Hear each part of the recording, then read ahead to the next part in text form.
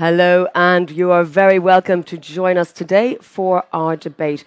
Today we're going to be discussing about how to achieve all those very ambitious goals for Fit for 55.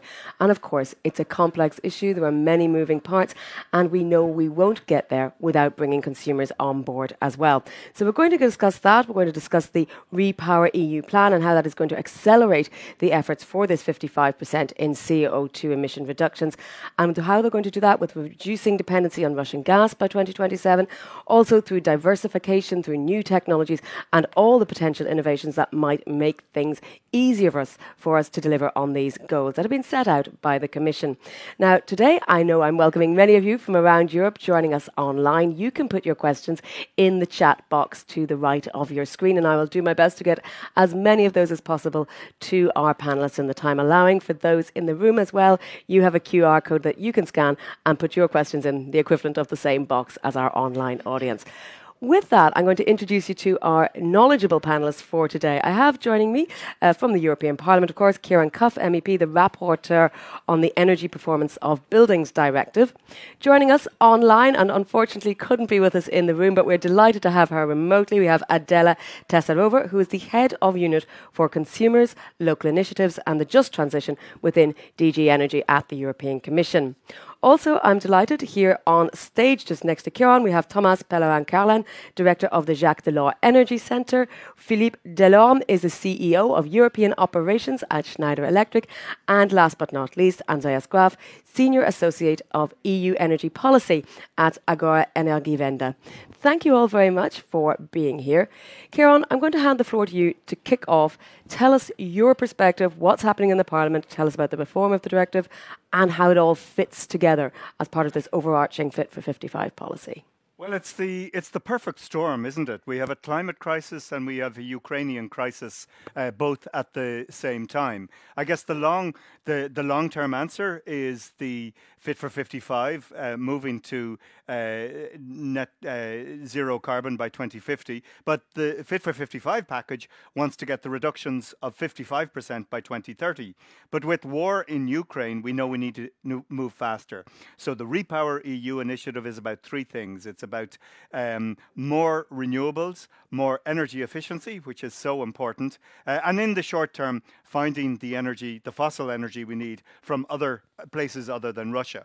And of course, the EPBD, the Energy Performance of Buildings Directive, has a really important role in this because buildings consume 40% of Europe's energy. They're responsible for 36% of the greenhouse gas emissions. And if we can decarbonize buildings, we're doing well. How can we do that?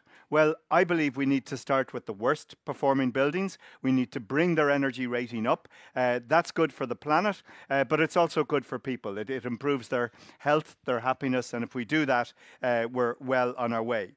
I think within the legislation, we need minimum energy performance standards. In other words, we need to progressively rack up the standards and make sure that residents aren't left in cold, drafty homes in the winter or homes that are too hot in the summer. I think we need a neighbourhood approach.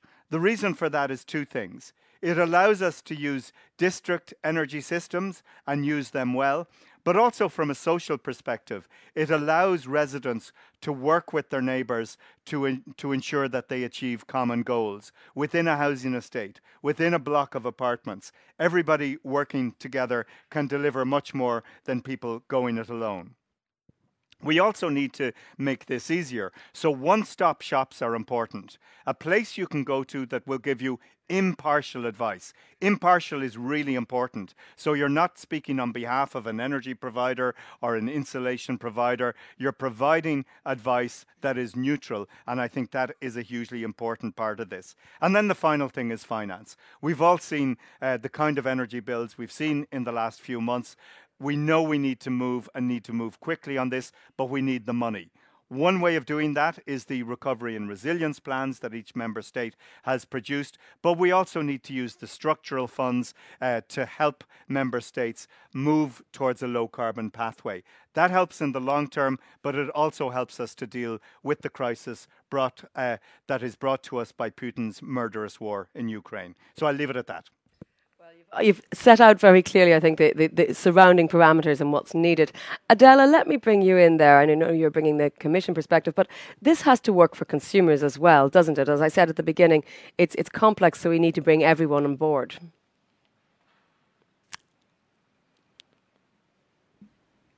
Hello, can you hear me? Just about, quite quietly. So I'll try to increase the sound. Great, that works. Sorry for that. Is it better? Yes. Okay. So I think it's the other way around. I think consumers, I hear myself, sorry. I think consumers can actually help in this effort. And in particular for buildings, for improving energy efficiency of buildings, installing renewables, you know that we have this objective to have a solar panel on every roof. And here consumers certainly can help. And what is necessary for that is adequate legal framework. So the REPowerEU communication has actually called on member states to fully implement the electricity directive, because with that, we enable consumers to participate in the transition. What I mean, the electricity directive governs tools such as collective self-consumption schemes, provisions for active consumers, provisions for energy communities. And these are not implemented in many member states across the EU, and it comes at the wrong moment, because by participating in the transition, consumers can actually access better prices. So they can access more affordable energy if they generate the electricity themselves. So for that, we absolutely need full implementation of the electricity directive. And this will indeed allow consumers to participate in individual or collective self-consumption schemes. This is particularly relevant for apartment buildings, which can form a self-consumption scheme. It doesn't require any legal personality, and it's something that can be done per building. Then we have energy communities, which have legal personality, and the electricity directive governs citizens' energy communities, which is one step above what is possible in the renewables directive. So these are citizens' energy communities where, for example, citizens from cities can join renewable production schemes in the countryside. They can invest in them and therefore can participate in the green transition. Or, of course, they can join citizens' energy communities locally and produce electricity in a district and produce, share, sell between themselves.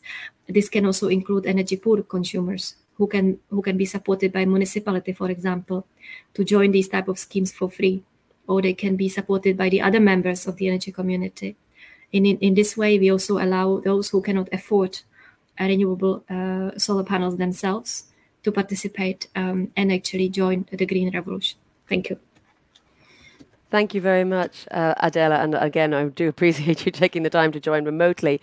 Let me turn, Philippe, to you and ask you about what Schneider Electric's position is on this. Are there gaps that you see in the plan ahead that we have at the moment? So first of all, I think the first speaker highlighted that very well, but the sense of urgency is here finally. It was about carbon a couple of years ago. Now it's about also energy security. And I think we all realize that no energy, no economy, no life, no nothing. So it's time to move. And there is a real emergency. I would say that's the only good news that's coming with the war. But if that helps to really accelerate Europe towards a green economy, that's actually, let's take it on the positive side. That's what we need. So there is no choice. We have to move. Now, what's clear, and we are a technology company, is we are doing a lot of homework to test all the options. And what we see today is the technologies do exist to solve most of the issues that we have in buildings. We just released actually a paper today that has been going through 20 countries across the world to look at the results of putting in place green technologies and see the output. And what we did was to combine three things. One, indeed, solar panel on the roof. Second, energy efficiency and digital technologies that drive energy efficiency. Third, electrification of usage, which is a lot of transition to heat pump, but not only. And when we combine the three, we do realize that this is where the magic does happen and where really the output are fantastic. A few figures here. We see that by combining this across different segments, residential, not residential, and so on, we see reduction of carbon by 2030 of up to 80%, 80% carbon reduction by 2030 on what is 40% of the carbon footprint in Europe. For consumers, payback or reduction of the operating costs related to energy, 20 to 80%. At a time where energy bills are going to skyrocket because energy prices are going to increase, and actually payback or capex related to those projects in a neighborhood of 5%. So the bias or the urban legend that we want to kill is that that's not science fiction. That's practical. Solutions are available today, and we crave for, we want to make sure that those options are known by the different players, the consumer, but also the European Commissions and the authorities, so that there is a mix of the public authority pushing for those solutions, and we really support what's happening in the EPBD, the REPowerEU and the Fit for 55, and also make sure that all the industries and the consumers and the customers are aware of that, so that we create much more momentum than what we have today.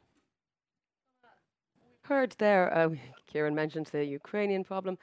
We also have a cost of living crisis as well that we need to be mindful of. Do you think Europe is up to the challenge? Not yet. So we've been living through a fossil fuel price crisis for 11 months now. The price of oil and especially the price of fossil gas started to increase last August. The way this was addressed by politicians mostly throughout Europe was to say it's a short-term problem, everything will be back to normal, we just need to spend money to buy our way out of the problem that is going to last for a few months and buy time. And that's what actually the European Commission did back in October by proposing a toolbox reminding member states what they already knew, which is what they can do. We, and by we I mean several experts, were saying already in October that this fossil fuel price crisis would be lasting for at least several years. The peak of the price of fossil gas on the wholesale market was reached not with the war in Ukraine, but on December the 23rd, more than 200 euros per megawatt hour of gas. Today we are down to 160. That's 10 times more than the price of fossil gas we got used to 10 years ago. So in other words, we have seen an increase of the price of fossil gas of 1,000%. And this increase will continue as long as we decide not to help Putin, or at least not to help him too much. So that, to me, that's the first challenge. And so, nobody has been doing anything that is remotely close to what we should have done. We have a roadmap of what could have happened. 10 years ago, there was a problem in Japan. The tsunami of 2011, after that, they shut down temporarily nuclear reactors. But they chose to launch a general mobilization of the Japanese society to save electricity. It's called the Setsuden campaign. They changes tons of stuff. Just to name one example, they banned the use of energy for advertisement. You know, those big TV screens that we had in Japan 10 years ago that we have everywhere now in Europe that are consuming a lot of electricity for, let's say, a societal added value that is close to zero. Let's be clear. They shut this down. They did tons of other elements. In the end, they managed to save 15% of the electricity demand. That's massive. During peak hours, they managed to save up to 20% of the electricity demand. Currently, to my knowledge at least, there is only the German economics minister and the French economics minister that try to do a very soft version of that, and their plans are being torpedoed by their bosses. So the French president and the German chancellor. As a result of that, we will likely be experiencing forms of rationing of gas and electricity in Europe this winter. And to me, the fact that this is not the central topic of all debates, at least all energy debates in Brussels, is extremely worrying. Because here we're looking at shutting down, I mean, in a worst case scenario that is possible, the moment where we won't even have enough gas for our essential industries, like the chemical industry. And if we want to help Ukraine, we need to manufacture weapons. Some of them require a bit of chemistry and steel and other elements. So to me, that should be the number one priority. Saving energy now because it is a matter of national security, launching the general mobilization to provide the medium-term solution, which is the largest scale-up of building renovation and renewable deployment ever in European history. That's the way we should approach this crisis, and it would also happen to help us partially solving the climate crisis. This crisis, the climate crisis, Andreas, also, Thomas, seems to allude to the fact there's an urge from politicians to get back to normal, as if there was a so-called normal. We're almost in a state of perma-crisis. We had a financial crisis, a migration crisis, an ongoing climate crisis, a pandemic which changed consumer habits, the situation with Ukraine at the moment. What is the way to sort of bring these together and to actually not be in a constant state of knee-jerk reaction? When it comes to the energy crisis, I think it's quite clear that we can now more lucidly, analyze how we got into this position. A few months ago, people were still questioning whether Russia was or was not a reliable gas supplier. This was still open to debate. These things have been resolved. Similarly, I think the debates we had after 2014. Where there was already, an invasion of the Ukraine, and we have only seen the continuation of a war in the Ukraine since 2014.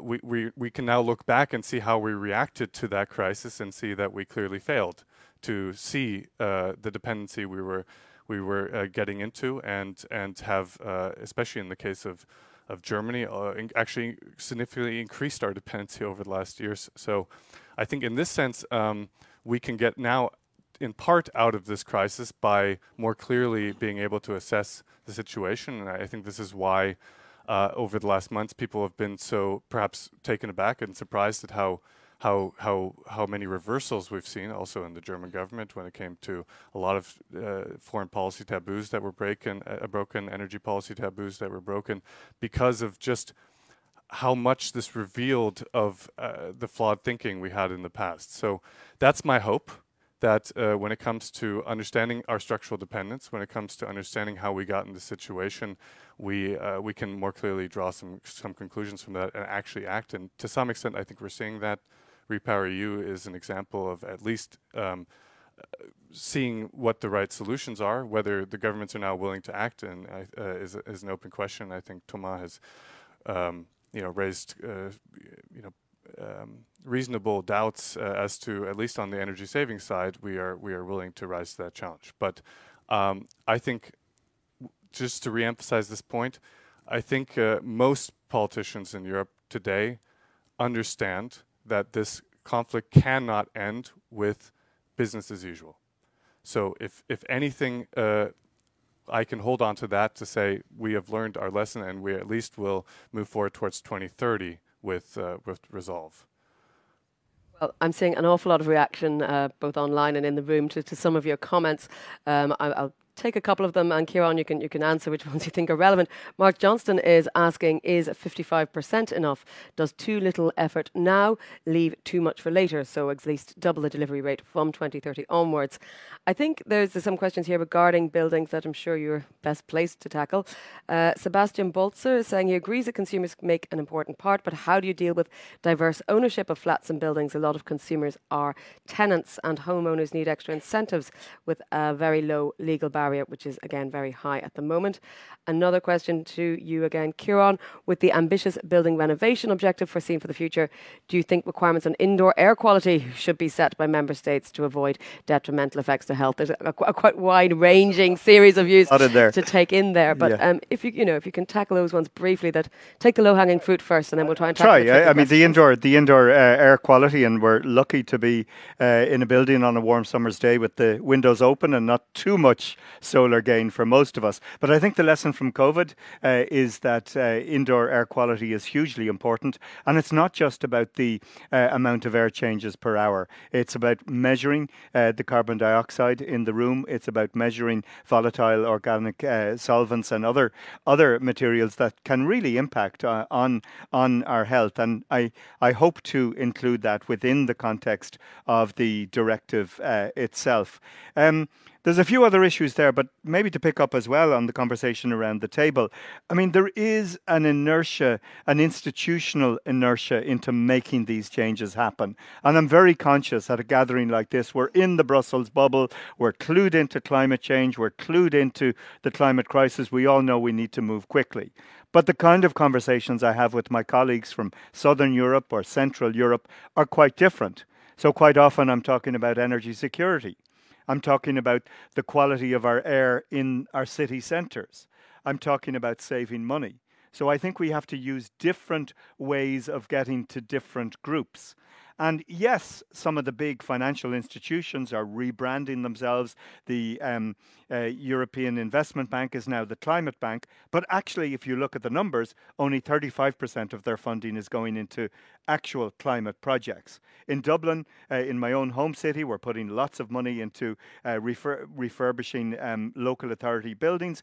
But the EIB is also putting lots of money into a third runway at our airport. So, you know, there's a little bit of cognitive dissonance going on there. And I think we have to overcome that. If we keep expanding our transport, if we keep expanding our agriculture, if we keep expanding our fossil fuels, we're not going to meet our targets. And then the final kind of question I want to touch on, is 55% enough? Well, actually, if you look at the small print, I think it's 52.8. It's not even 55. And that isn't enough. We would argue within the Green Group that actually we need 65% reductions. And these are eye-watering numbers when you look at it. I feel a terrible sense of déjà vu because I was in our national government 12 years ago and we said we have to reduce greenhouse gas emissions by 3% a year. Now I'm back saying we have to do it at 7% a year, and that's not even enough. So it's a bit like planting a tree. The best time to do it was 20 years ago, but by all means, plant the damn tree now and make sure you convince others to plant that tree, because if we don't do it now, we will face more unprecedented weather events in the years to come, and it'll be an even harder ask. Well, I've seen some of the questions coming in, like talking about potential disruptions in the future. Someone saying winter. I mean, winter is not unprecedented. It comes around every year. And indeed, in further parts of Southern Europe, summer is the problem. Let me, Adela, ask you. We have a question here from Silke Conrad asking, it is great to have targets, but we're facing massive delays in supply. Raw materials prices have gone up, shipping costs have skyrocketed, fuel and labour prices have all gone up, adding to the problem. And how should this be addressed? Adela, any thoughts from you? And in terms of also what the Commission can do, whether that's imposing infringements and so on.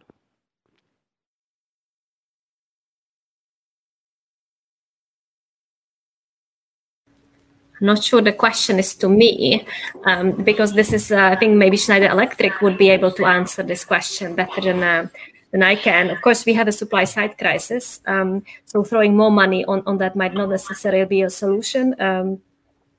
But I think there is a work that the Commission does on supply chains, working with renewable suppliers, with manufacturers. We have restarted our efforts to support production of solar energy in Europe. So I think there is a lot of work that the Commission does directly with the industry. We're also working on removing barriers on the side of permitting. Both for renewables, but also for energy efficiency. Here it's more, for example, the work we do with cities. In my unit, we work with cities through the Covenant of Mayors. And one of the questions we ask them, is there something you could do on speeding up permitting procedures or removing permitting procedures for building renovation? For example, such as the region of Brussels has done recently. So these are things that where the Commission can help. But of course, we are not the suppliers of materials. So maybe Schneider Electric might have more insights into this question. There are supply crises everywhere, so no doubt about that. Frankly, I think we'll mitigate them. Now, there needs to be a European policy to support indeed re-onshoring of a lot of those technologies, solar panels and so on. More immediately, we were having actually discussion with the Commission of the Taxonomy, the fact that today electrical equipments and electrical technology is not vastly included in the taxonomy, in my view, is more than counterintuitive. Just at a time where last week, gas turbines were back in the taxonomy. I'm looking at that saying, seriously, doesn't fly. So there is really a point here, including the fact that there are many European leaders in the field of electrification, to make sure that Europe takes care of a couple companies that will be pivotal, to make sure that they are not negatively impacted by a taxonomy that does not take the point. So I think there is a point on taxonomy which might look technical, but when I look at Schneider Electric, that has been rated in 2020 the most sustainable company in the world, a European-based company, I think we are very proud of that. Hearing from the Commission that at this point that's not part, that business is not part of the taxonomy, is very counterintuitive. So now, on the broader question of supply chain, there clearly needs to be a European strategy to make sure that indeed there are European champions in that field of electrification, that we are proud of them, that somewhat we support them, within fair market regulations, of course. There will be tension in semiconductor, and the fact that, because digital will be a big part of that. Actually, electrification also goes with power electronics, which are very dense into electronics. So there needs to be a very strong support there. Very surely a strategy on rare earth material, which will be very critical, cobalt, tungsten, stuff like this, which will go into batteries and stuff like this, support the industries of battery, support the industries that goes after digitization, electrification. But I would say, do we have today the supply chain to fulfill the immediate needs that what needs to happen in Europe? The answer is yes. Now, do we need a stronger industrial policy to support sovereignty of technologies in Europe? Clearly, there is more work to be done. Well, Thomas, I'm going to pick up. I know you were talking somewhat geopolitically, and indeed, a question here from Mike Parr is if you're mentioning rations and that, how would those be implied? Would it be at a pan-European level, or should it be every member state for itself? I also see a question here from Giulio Galdi saying, thinking about the increasing problems arising with increasing demand on raw materials, how do you avoid that dependence on Russia becomes dependence on China, or other questions of that nature? Your ideas on what we've been discussing there, but particularly with those 2 points. Maybe let me pick that one up. So the kind of dependence, the nature of dependence to fossil fuels and the nature of dependence to critical minerals are 2 totally different dependencies by nature. So put them on equal footing, to me, makes no scientific sense whatsoever, no political sense whatsoever. Doesn't mean that we should not manage, obviously, that. Let's just take a concrete example. We're living through the economic cost of our dependence to fossil gas. Fossil gas price increase on the wholesale market. This directly increase the price of gas for households and for the electricity sector. When the price increase on the fossil gas market, it's just a matter of days where we see the price of electricity rising, the price of gas for the chemical industry rising, and it puts us into intense pressure. And as Putin is cutting us gas supply by 2/3 for now, maybe 100%, 100% actually as of yesterday, but maybe forever, then we're talking about, in a few months, putting out of business, or at least temporarily out of business, hundreds of companies, worsening the supply chain problem that you've just described, creating inflation that is big enough for the European Central Bank to increase its interest rate. Then let's imagine, we did everything right, like we planted the tree 20 years ago. Now we have electric cars everywhere. We've got tons of wind power, etc., etc. And let's say that for some reason, the biggest supplier of the world of lithium, Chile, stops supplying lithium to Europe out of geopolitical reasons. Because, let's just assume, for that, just as a matter of principle. What happens? In the short term, nothing at all. Worst case scenario, the price of batteries and cars, new cars, would increase in a few months, but that would not change the economics of where we are living, in the short term. So those are two totally different pieces of the equation. Briefly, one thing when it comes to buildings. I don't like when we are talking about consumers in buildings. That makes no sense. In buildings, we've got owners and users. We don't have consumers. In some residential building, like my mom's house, the owner is also the user. But I'm a user of my flat in Paris. I don't own it. I'm not a millionaire. This building, a lot of service buildings like schools, offices are owned by people that are not the users. For instance, the Schneider Institute, we're renting a flat, sorry, not a flat, an office in Paris, and it is cooled at 21 Celsius degrees through air conditioning in violation of French law, but I can't do anything about it because I'm not the owner of the building. So what do we need in order to trigger change? We need to work on owners, not on consumers. With owners, we need to tell you guys, you can't rent or sell a building that is not energy efficient. And so that's mandatory energy performance standards. To me, that's vital. We will never get to the decarbonized building sector without mandatory energy performance standards, clearly. This is also vital to provide demand certainty for the supply chain, to make sure that companies like Schneider Electric and Saint-Gobain and many others know how many buildings will be renovated. Thank you. Thank you. So how many buildings will be renovated, and they can invest to make sure that they scale up.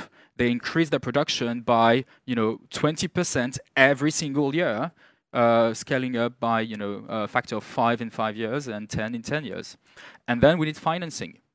And here the financing has to be first and foremost private financing, because those building owners are wealthy.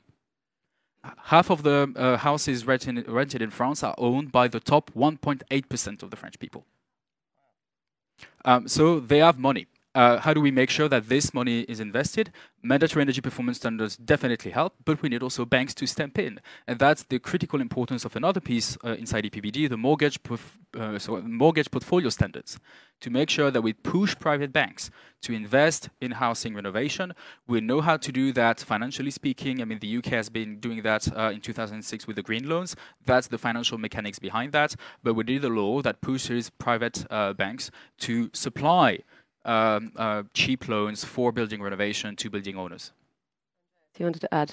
Yes, I did, because I think I fully support the ideas that Thomas has just presented, and Karen, I think, also highlighted the importance of minimum energy performance standards. I think what's often not discussed with or understood at the same level is also the need to regulate the heating appliances we're putting into those buildings. So when Thomas speaks about minimum energy performance standards, in some countries that's regulated with regards to primary energy, and in that sense, to some extent, it's incentivizing clean heating. But the Commission did something very important in May when it was proposing the REPowerEU proposals, which is to say that they supported eco-design standards that would actually phase out standalone gas boilers or fossil boilers from 2029, by 2029. Let me emphasize by. This is incredibly important, because we talked about supply chain constraints, and I think everyone is now realizing, due to the crunch we have now with skilled labor, with, of course, also on the manufacturing side, many of the components that we need to install, that we haven't done our job to actually scale the industries we need. We've known for years in our climate scenarios that we would need more heat pumps. We knew that probably district heating would play a bigger role. We knew that renewables need to be expanded to a certain amount, but we focused rather on describing things in vague numbers as opposed to the policies that would really signal to the industry, this is where policymakers want things to go, and therefore we will make concrete investments into manufacturing capacity, into skilling up and upskilling labor, etc. So what the Commission is now proposing is to say, dear industry, we're giving you a clear picture of in which direction we expect the market to go when it comes to heating. It will no longer entail gas boilers, at least not standalone gas boilers, and that gives the heating appliance manufacturers that confidence to say, again, we're going to put money into the ground here with a new heat pump manufacturing site, for example, and we've seen now some major announcement by Wiesmann and by Daikin in the last months, and days even, that I think are really pushing in the right direction. But now it will be up for governments who are starting to talk about such measures. Also Germany with the 65% renewables requirement, and the Commission again with eco-design to say we're actually going to put this into law and follow up on it, because then I think again the industry will know we will have a certain market. We need to reskill the installers we work with, and we will make good on our investment. Kieran, I have a specific question to you from Rob Clough asking, when will there be EU unified building standards for existing and new buildings? These would accelerate the required improvement of energy efficiency. I think we've heard some ideas on this already, but if you could explain that as well. And perhaps Alice Bergund is asking, how can we ensure that low-income households will not be disproportionately affected by the transition? What social safeguards should be implemented, particularly to prevent rent increases linked with renovations which could result in evictions? I think on the first point, possibly never. I think the principle of subsidiarity kicks in fairly quickly, and I think member states will be reluctant to allow the European Union dictate everything to them in terms of buildings. But I mean, the minimum energy performance standards are a way of saying, look, start with the G-rated buildings, get them up to an F, to an E, and by 2050 we want everything to be an A rating. So I think we can use European directives to push member states, but I think it won't be one size fits all. Why? Because each member state has a different set of legal requirements, but also different climatic conditions. And while within the EPBD, we do take account of, I think, 4 different climate regions or 5 different climate regions within Europe, I think there would be a reluctance by member states to be completely controlled in everything that they do. I mean, we're trying to do that within the EPBD, and because so much energy is used in buildings. The issue of the most vulnerable residents or consumers or users, call them what you will, is a really important one. And it is crucial that we focus on their needs first and foremost. And if we take the 15% lowest performing buildings in Europe, the G rating, it tends to be people on low incomes. It tends to be people who simply don't have the money, or even the landlord doesn't have the money to do them up. And that's where European funding has to kick in. I've mentioned 2 or 3 forms of European Union financing, but actually there's about 10. If you look at the different financial instruments that member states can access, and the different financial institutions from EIB, ECB, but also the European Bank of Reconstruction and Development, there's lots of financial institutions that can provide the money. And from the kind of discussions I've had with these, and even with the private sector, huge companies like Blackstone, they're saying, give us the regulatory certainty and we will move. And I think that runs through so much of what we're doing in the private sector, in the public sector. Tell us what the rules are, tell us where we need to be, and we'll start to deliver. But I think the prevarication and the discussion that is ongoing, obviously I don't think the taxonomy helps, because that will help give gas investments the same amount of momentum as wind energy, for instance. So I'm very disappointed by the taxonomy vote next week. But look, let's put that to one side. I think there is greater understanding of what needs to be done over the last 12 months. I think Ukraine is an opportunity to accelerate this transition, to look at the supply chain problems in materials, but also in terms of skills and upskilling. The kind of person who is good at installing a gas boiler over a matter of days can be really good at installing a heat pump. So these conversion courses are hugely important, both at a craftsperson level, but also for the building professional. And you know, I'm trained as an architect, and I know that my own profession have a lot of learning to do. When we're in effect, we're in charge of dictating 40% of the greenhouse gas emissions in Europe. So I think we need to upskill and up our game in terms of delivering zero energy buildings today. We can do it with new buildings, but we need to make sure that every new building is an A plus or an A, certainly an A energy rating. And then the last thing I didn't mention, and some of you have touched on it, is making the connection between our building stock and mobility needs. Because the solar panels on the roof that REPowerEU is supporting can also be used to charge the vehicle that the resident uses, whether it's a scooter or a car. And I was in a pal's house in Dublin recently, built to a passive house standard with photovoltaics on the roof with some battery storage and an electric car beside it. And he is meeting the energy needs of the building from the roof, but he's also meeting 15,000 kilometres of travel each year for his electric vehicle. And I think that shows to me what the future can be like, where we reduce the dependency on fossil fuels. As you pointed out, we can move into a position where the volatility reduces and we're much less dependent on despots and oligarchs to keep the energy going. We all want to be less dependent on despots and oligarchs. I think that's a given. Adela, let me just bring you in there. Do you want to pick up on any of these comments that you're hearing from our panelists in the room? We've used the word consumers several times with relation to people. Is that perhaps the right word? You know, I mean, a roof over your head isn't really negotiable. Well, I think as one of the panelists had said earlier, the current crisis might have some positives, and of course we have to leverage those positives. And of all the bad things currently happening, the positive thing is that consumers are activating themselves. They are waking up. They don't like their energy bills. And of course there are different types of consumers. Some people have energy bill included in their rent. Well, these people will also wake up because at some point their landlord will ask them to cover the difference and will refuse to keep the energy bill as part of the rent. So people are being activated. Sooner or later, everyone will be activated. And I think this is a good thing. And we should make use of it. And whether it means that because we are not owning our apartment and we cannot install solar panels, well, that's not true, but okay, I'll get back to it.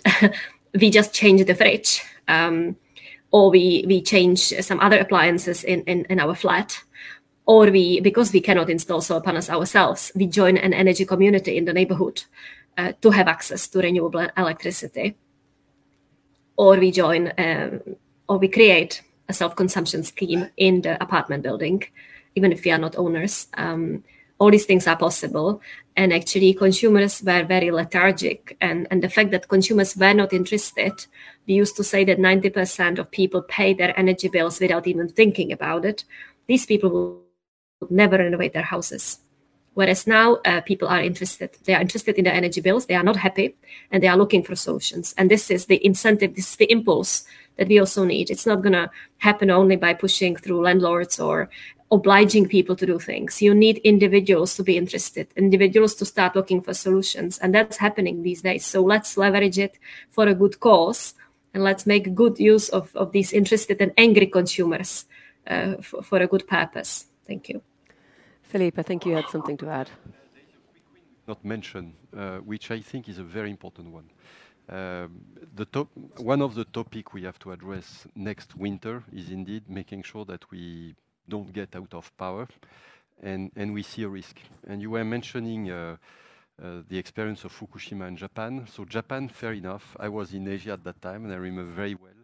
Did a tremendous job on forcing energy efficiency. A lot of work on behavior, which indeed we should be inspired from. But they did one more thing, which we are not doing in Europe, and frankly, I'm puzzled. That thing was flexibility. So in other words, paying consumers and large energy consumers to curtail their energy spend at time of peak so that the grid does not collapse.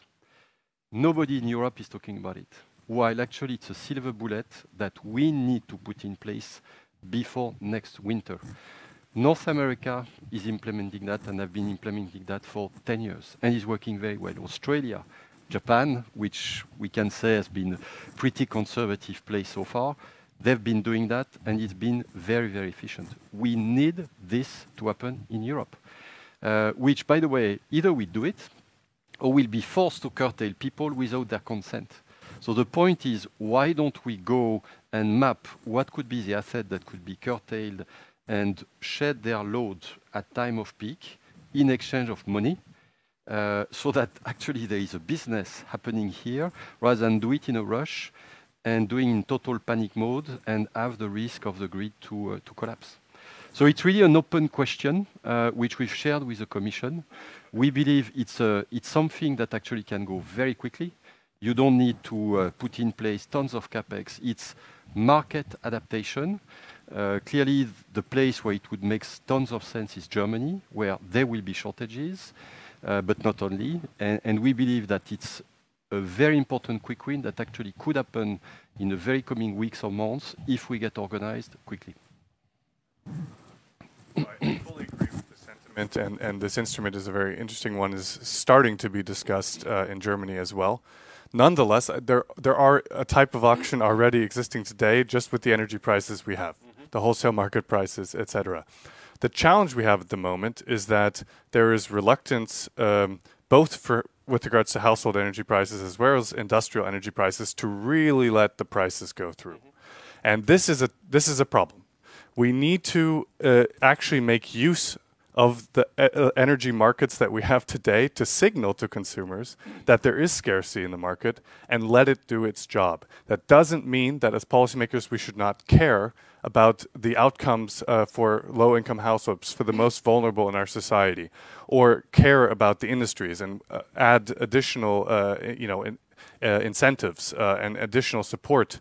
But we also need to let the instruments that are already in place that work, and we are seeing actually industrial consumers, large industrial consumers really react to the energy prices based on the historical data we've seen over the last months.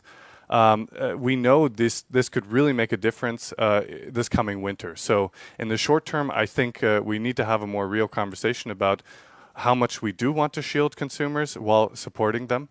And secondly, I just think it's interesting that we also need to really think about what prices signals are consumers getting.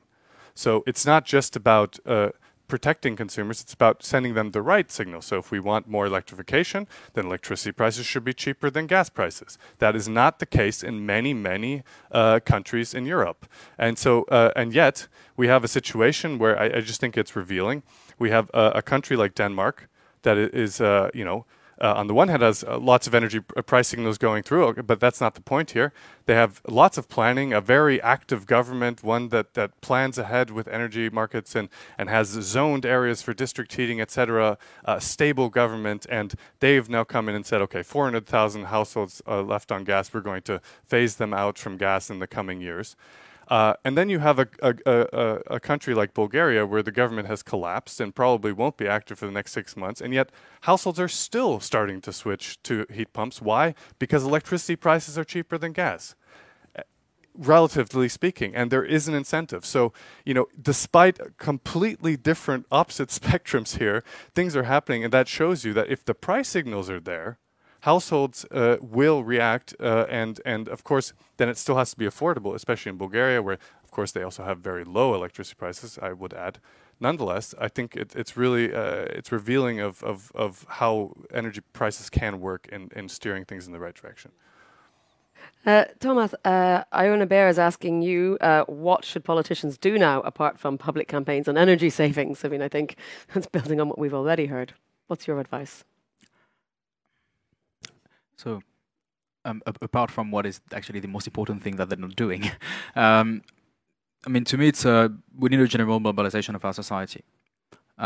We are not, or at least not yet, in a war economy. Ukraine is.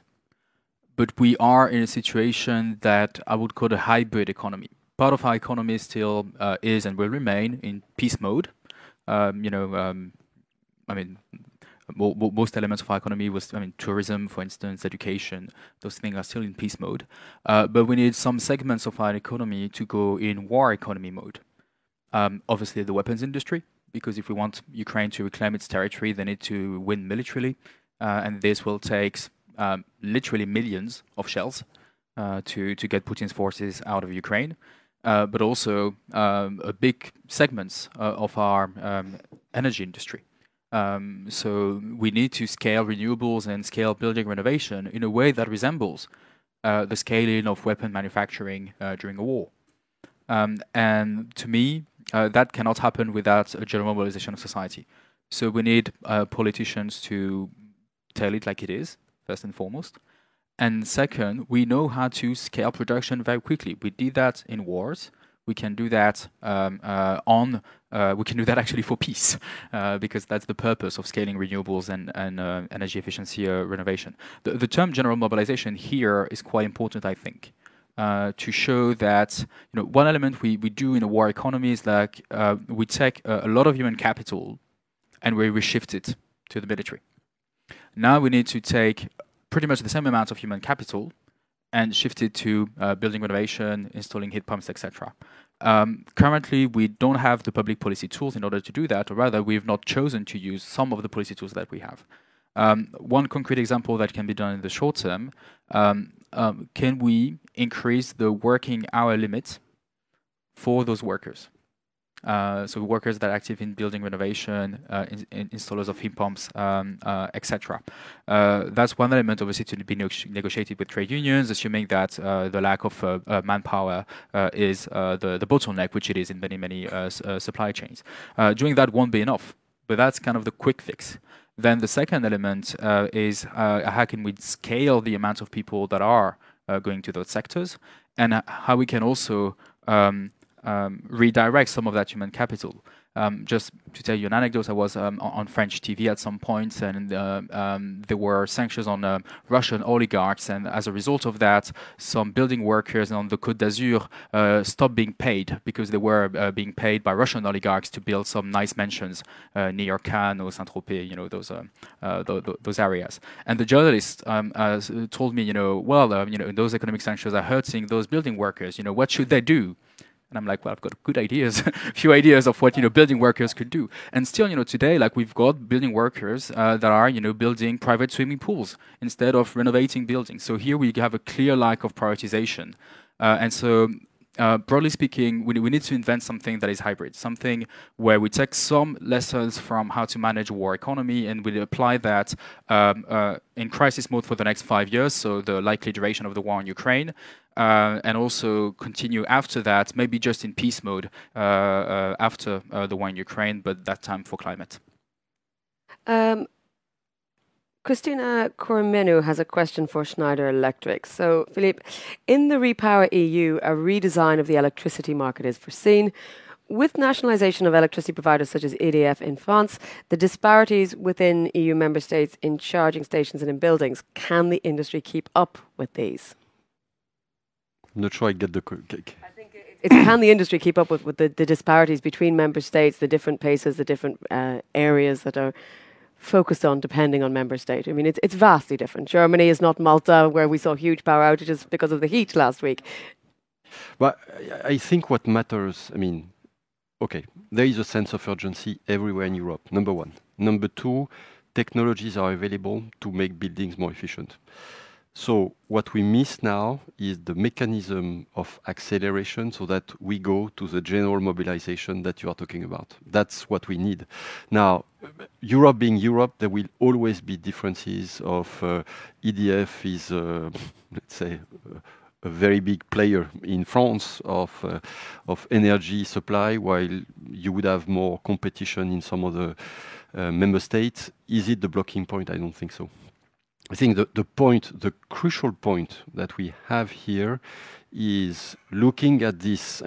You take distance, you say, okay, everyone understands there is an emergency. The solutions are existing. What does it take so that we drastically compress time so that what could take, say, 10 to 20 years in normal condition take 1 to 5.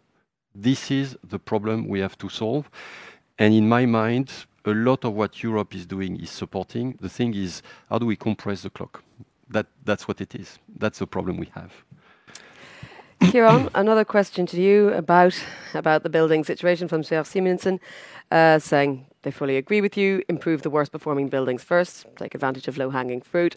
But renovation of the existing building stock offers strong synergies with health benefits enabled by more daylight and natural ventilation, CO2 reduction, less new build. How can these synergies be incentivized? I think the text of the EPBD will help push member states in the right direction with their long-term renovation plans, but the EU can't do it alone. You need legislation at national level and very often at local and regional level around issues about daylight, around air quality within buildings. So we have to be careful about trying to micromanage everything. I don't think we can do that. But I am struck by this sense of the two economies, the wartime economy and then the business as usual economy. I mean, I'd like to take the production lines for SUVs and convert them to heat pumps. And I think we need that kind of seriousness about the challenge that we face. But I don't think the EU can do that alone. I think countries can put pressure on their own national industries. A good example to look at, though, is the early stages of the COVID pandemic, when we needed protective gear and we needed ventilators. And production lines did move into producing ventilators. And when it came to protection, we prioritized the most vulnerable, frontline healthcare workers. And this point about the higher energy prices, I think we have to protect the vulnerable. I think we have to protect people who are currently living in poverty. And yes, of course, we can give money back every month, but you can only do that for a limited time. And we found, certainly within my own country, that we simply didn't have the IT abilities to simply give it to people on the lowest incomes. The IT systems didn't allow us to do that. So everybody got a check for €100 and then €200 to help with the bills. I think as we come into the winter that lies ahead, we'll really have to make sure that people on low incomes in poorly insulated homes receive all the help that they can get. And then as we kind of move through and move into the medium term, a bit like COVID, we need that investment in public health, that investment in epidemiology. And with the climate crisis, we need that investment in looking at every sector of the economy and moving the workforces into the areas where we really need the workers, need the skills, and address both the supply side shortages and the skill shortages, so that in 3-5 years' time, there is a renewed huge focus on decarbonisation, agriculture, energy, transport, construction. And I think there's really good jobs in that for the next 30 years if we do it right. Yeah. I'd just like to add that, I mean, I fully agree that we need to better target vulnerable and low-income households. This is something we haven't been doing a good job at. And I think the experience governments are making now was one the German government was already making when discussing its national emissions trading system, where they were saying, okay, how are we going to start redistributing these revenues? And there were all these discussions. Do we have, you know, kind of just checks, climate checks? Do we target low-income households? How do we bring this back? And this was before the crisis. And yet at that time, there seemed to be no urgency. So they focused on redistributing in other ways. But we knew that if this type of system is going to work in the future in a socially just way, that we would need to start building up these systems and start to be able to identify those households in greatest need. And the same then applies if we adopt an emissions trading system for buildings and road transport at EU level. All of these things will have to be put in place. So I think it's not just a short-term necessity.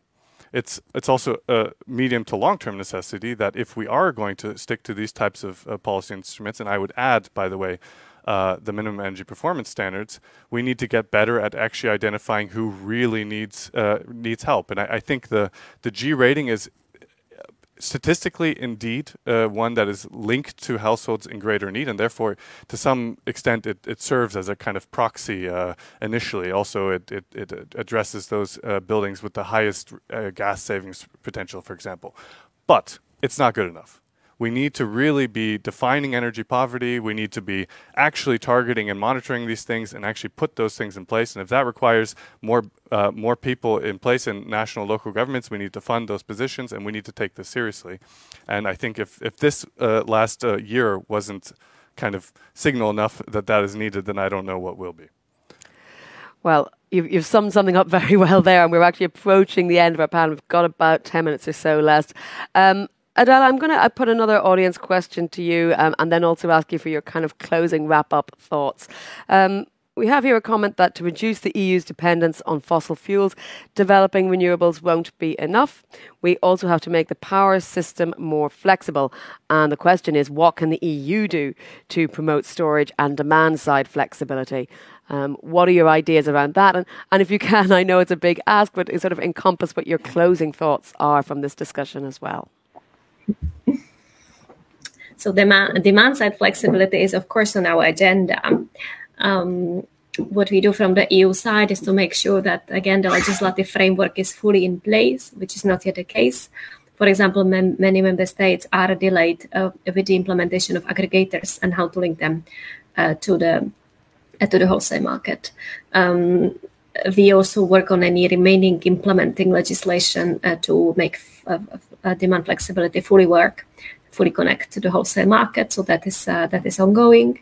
But demand flexibility is indeed possible in the EU. And I also hope to see more of it these days, because certainly it is a way how to manage demand in the economy, how to distribute it better during daytimes and night times. So there is a huge potential, certainly. I could also maybe make a little comment on energy poverty, which is also part of my portfolio. We indeed work with member states very closely to help them define and address energy poverty across the EU. The Commission has proposed the definition of energy poverty as part of the Energy Efficiency Directive recast. And we also propose to concentrate energy savings, particularly on this type of groups. So certain percentage of energy savings will have to be achieved for energy poor, vulnerable, and people living in social housing. So this is an area where we work very actively. And we also work with Eurostat to make it more operational and more practical, how we monitor this type of situations, so that we can actually track, trace, and monitor progress on energy poverty. Thank you. Thank you, Adela. I was going to kind of ask a sort of wrap-up question to you all, but I rather like this one, Farley Kayaste, saying, what are the best incentives to use this supply crisis for accelerating the Fit for 55 targets, which I think is kind of encompassing everything we've wanted to talk about today. Thomas, I'm going to let you start with that. Yeah, I think we need to understand that Fit for 55 is also a matter of national security. I mean, Putin's plan is clear. He thinks we're soft, we're immoral, hypocritical cowards.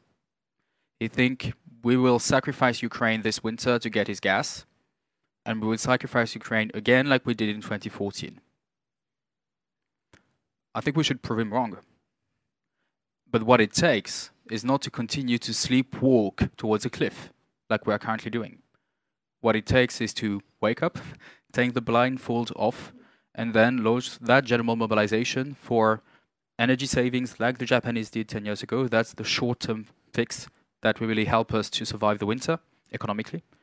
And also at the same time load that general mobilization for the greater scale-up for energy efficiency and renewables ever done in European history. And this requires a lot of money, requires a lot of human capital, so people and workers, but this is something that we can do. And if we are not able to do that in the face of Putin's aggression over Ukraine and over European security, then I have very little hope that we will be able to do that for climate alone. We have seen, at least, never waste a good crisis. The COVID pandemic showed us that societies are prepared to make big, drastic measures in order for something that's in the public good or the public interest. Yeah, absolutely. I mean, what we need to do to overcome that energy crisis in the short term and that climate, well, not a crisis, but that to avoid climate chaos, is essentially just 10% of what we did for COVID. And so that's why, I mean, you say there's a sense of urgency. I'm not sure there is, to be clear. I mean, for COVID, we clearly saw there was a sense of urgency. But it's definitely not the same in degree and intensity of urgency in the mind of politicians, sadly. Yes, so I think there are, within this Fit for 55 package negotiation or the EU Green Deal discussions, there have been these two turning points. It's the COVID pandemic, and it's the war reigniting in the Ukraine. And I think the moments right before those two turning points were some of the darkest for me, looking at the current situation. I remember the sustainable investment plan of the European Commission right before COVID hit, and it was simply not enough. The scale of the investment that was being discussed and the mobilization of EU funds for investment were pitiful. And we actually had a moment then of, let's say, unfortunate circumstance that turned things around, at least to some extent. It helped us discover more investment was possible, more spending was possible, and for the right things.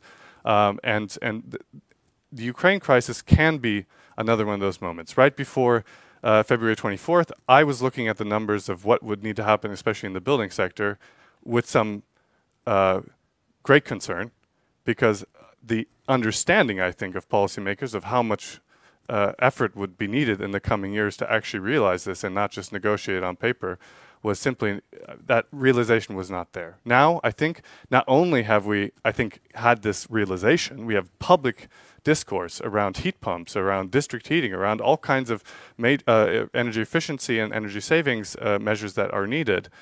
We have a willingness to, or a greater openness to regulatory measures that would actually set clear signals to the market on what needs to happen. So in that sense, both of these moments, I think, were very much needed at the moments they came in, and I look with some optimism, at least in the building sector, and I hope Karen Cuff can get some of his report also through the Parliament and then through the trilogue negotiations. Philippe, how much optimism do you have? Before taking that one, the thing in Europe is that we never really experienced big energy crisis. Now, we talk about Fukushima. Let's talk just a year ago about what happened in Texas. So, if you have an energy system collapse, if you want to look on the internet what it means, go chase videos of what happened in Texas. Hospital closed. You got no power for 2 or 3 days. It's -10 outside, babies dying, all people dying. That's what we have in front of us. Now, we went in Europe into something we know very well, which is COVID. Indeed, that was 2 years ago, 3 years ago, and we mobilized, back to your point, a bit of a war system to respond very quickly. What's striking to me at this point is that, okay, we don't have a sense of urgency, we have a burning platform. I think people understand. They have not touched the risk, but they do understand. So the carbon risk, let's say it's 30 years, okay, we can get back to sleep. The energy security is touching us much more closely.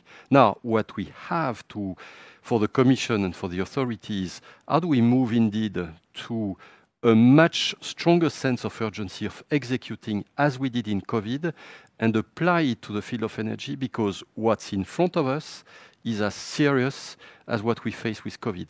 No energy, no life, no economy, no nothing. If people don't get it because they never experience it, I'm afraid we're going to experience it next winter. And that's serious stuff that actually the Americans are used to, but we are not used to that. So that's serious stuff that needs much faster sense of execution, starting from government at European level and at national level. And what we have to apply is what we did for COVID for the energy crisis. That's what we need. It's not all doom and gloom, I hope, but maybe we do need a little bit of a kick. Look, we've had that wake-up call, but a wake-up call is great. It's not just being awake, it's taking action once you are awake. Before Ukraine, we said we have to double renovation rates from 1% to 2% a year within Europe.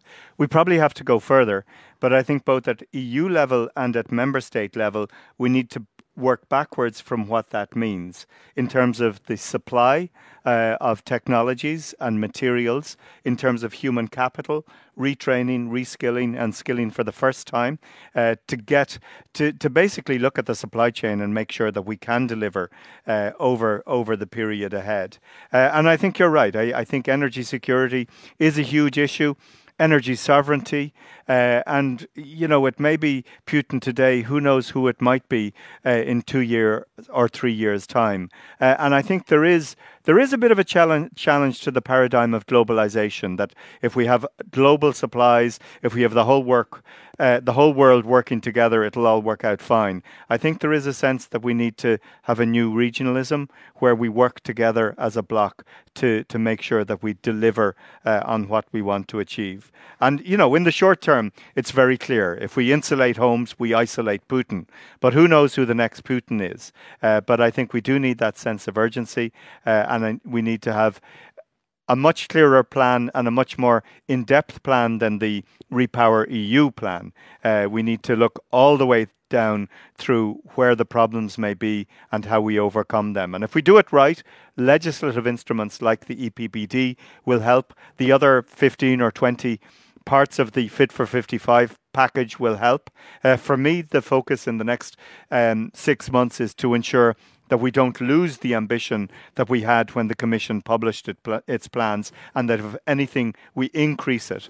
And that does involve a lot of conversations face-to-face with our colleagues and friends from other member states who perhaps don't feel the same sense of urgency that we do, or some of them who, in the face of war in Ukraine, aren't sure what to do next. So I think we need to almost have these clear conversations about how energy efficiency and renewables will really help cut ourselves off from Putin, and how that can be done in the short, medium and long term.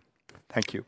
Thank you, Kieran, and thank you indeed, gentlemen in the room, and Adela for joining us online, and thank you, the audience, for your many, many questions. We are where we are with Fit for 55, and there's a lot more technical conversations, I think, that need to be had, but do stay online, follow EURACTIV, and you will find many more interviews and conversations on that matter. But for now, for those in the room, I wish you happy networking, and everyone online, we hope to continue the conversation in the future.